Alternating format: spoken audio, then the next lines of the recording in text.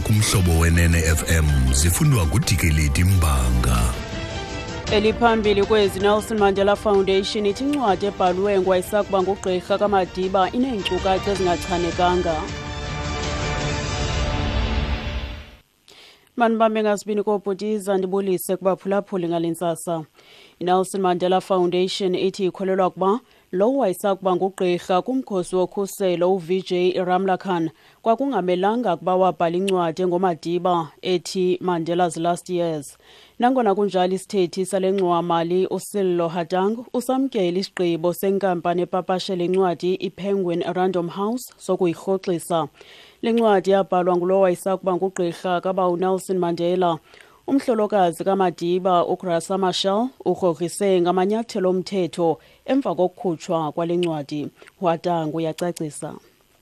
We're going through the book and preliminary stuff that we're finding is that it has a lot of inaccuracy. The author claims that Mrs. Machel was doing a lot of work for the Nelson Mandela Foundation. That can only be out of ignorance because Mrs. Machel does not work for the Nelson Mandela Foundation, nor is she a trustee.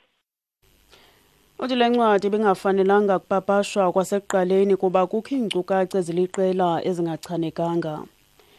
iDA samkele isigqibo somkhuseli woluntu sokuphanda ibhodi yakwa-Eskom kumba ukuphunyezwa kwentlawulo yezigidi zerandi yobefudule ngusomaqhuzu weliqumrhu uBrian Molefe.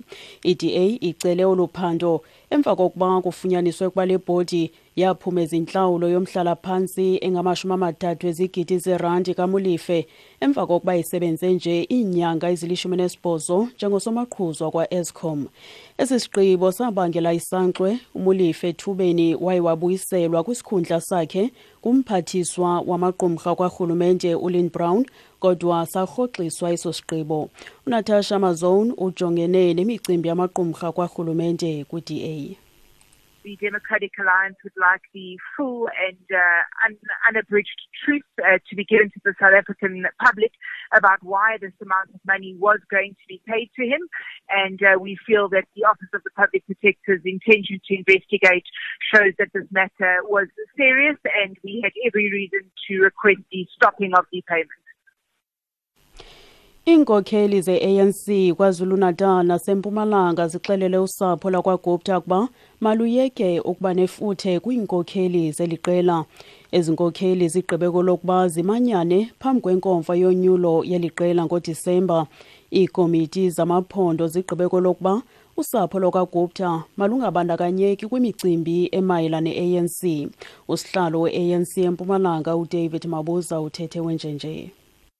All the negative aspects that are accompanied by this relationship between the president and the Guptas, we want to distance ourselves from that. It is our view that it's time that the Guptas must allow the ANC to execute its duties. They must behave like any other business people. They should not in any way seek to influence the ANC in whatever way.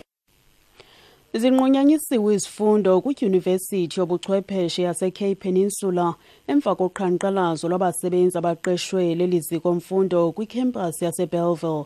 Izinyanzeliso zabo ziquka ukurhoxiswa kwezimangalo kakubafundi ababeyinxalenye yoqhankqalazo lwe-Fees Must Fall nokokuba abasebenzi abasandula kuqeshwa yile dyunivesithi bafumane amaqithiqithi. Inqununu elibambela uChris Nhlapho ithi isigqibo senziwe kujongwe ukhuseleko lwabasebenzi nabafundi. Uthi ibhunga leliziko mfundo liza kubamba intlanganiso engxamisekileyo ngomso. Kwimalike zezimali, irandi irhweba nge-12.92 xa ithelekiswa nedola yaseMelika, zeyibize i-16.84 kwiponti yaseBritane, ngelixa i-euro i-15.06. Igolide ithengisa nge-$1,255, iplatinum i-$932 i-ounce lokuqwela, i-olekrwada yakwaBrent i-$48 88 cents umphanda. Ukuziqukumbela ezindaba nalinqaku lethu beliphambili. iNelson Mandela Foundation ithi ikholelwa ukuba lo wayesakuba ngugqirha kumkhosi wokhuselo uVJ Ramlakhan kwakungamelanga ukuba wabhala incwadi ngoMadiba ethi Mandela's Last Years. Ngelo nqaku masizibambe apho ezale yure phulaphula indaba ezilandelayo ngentsimbi yesibhozo kwiindaba zomhlobo wenene FM. Ndingudikeleti Mbanga.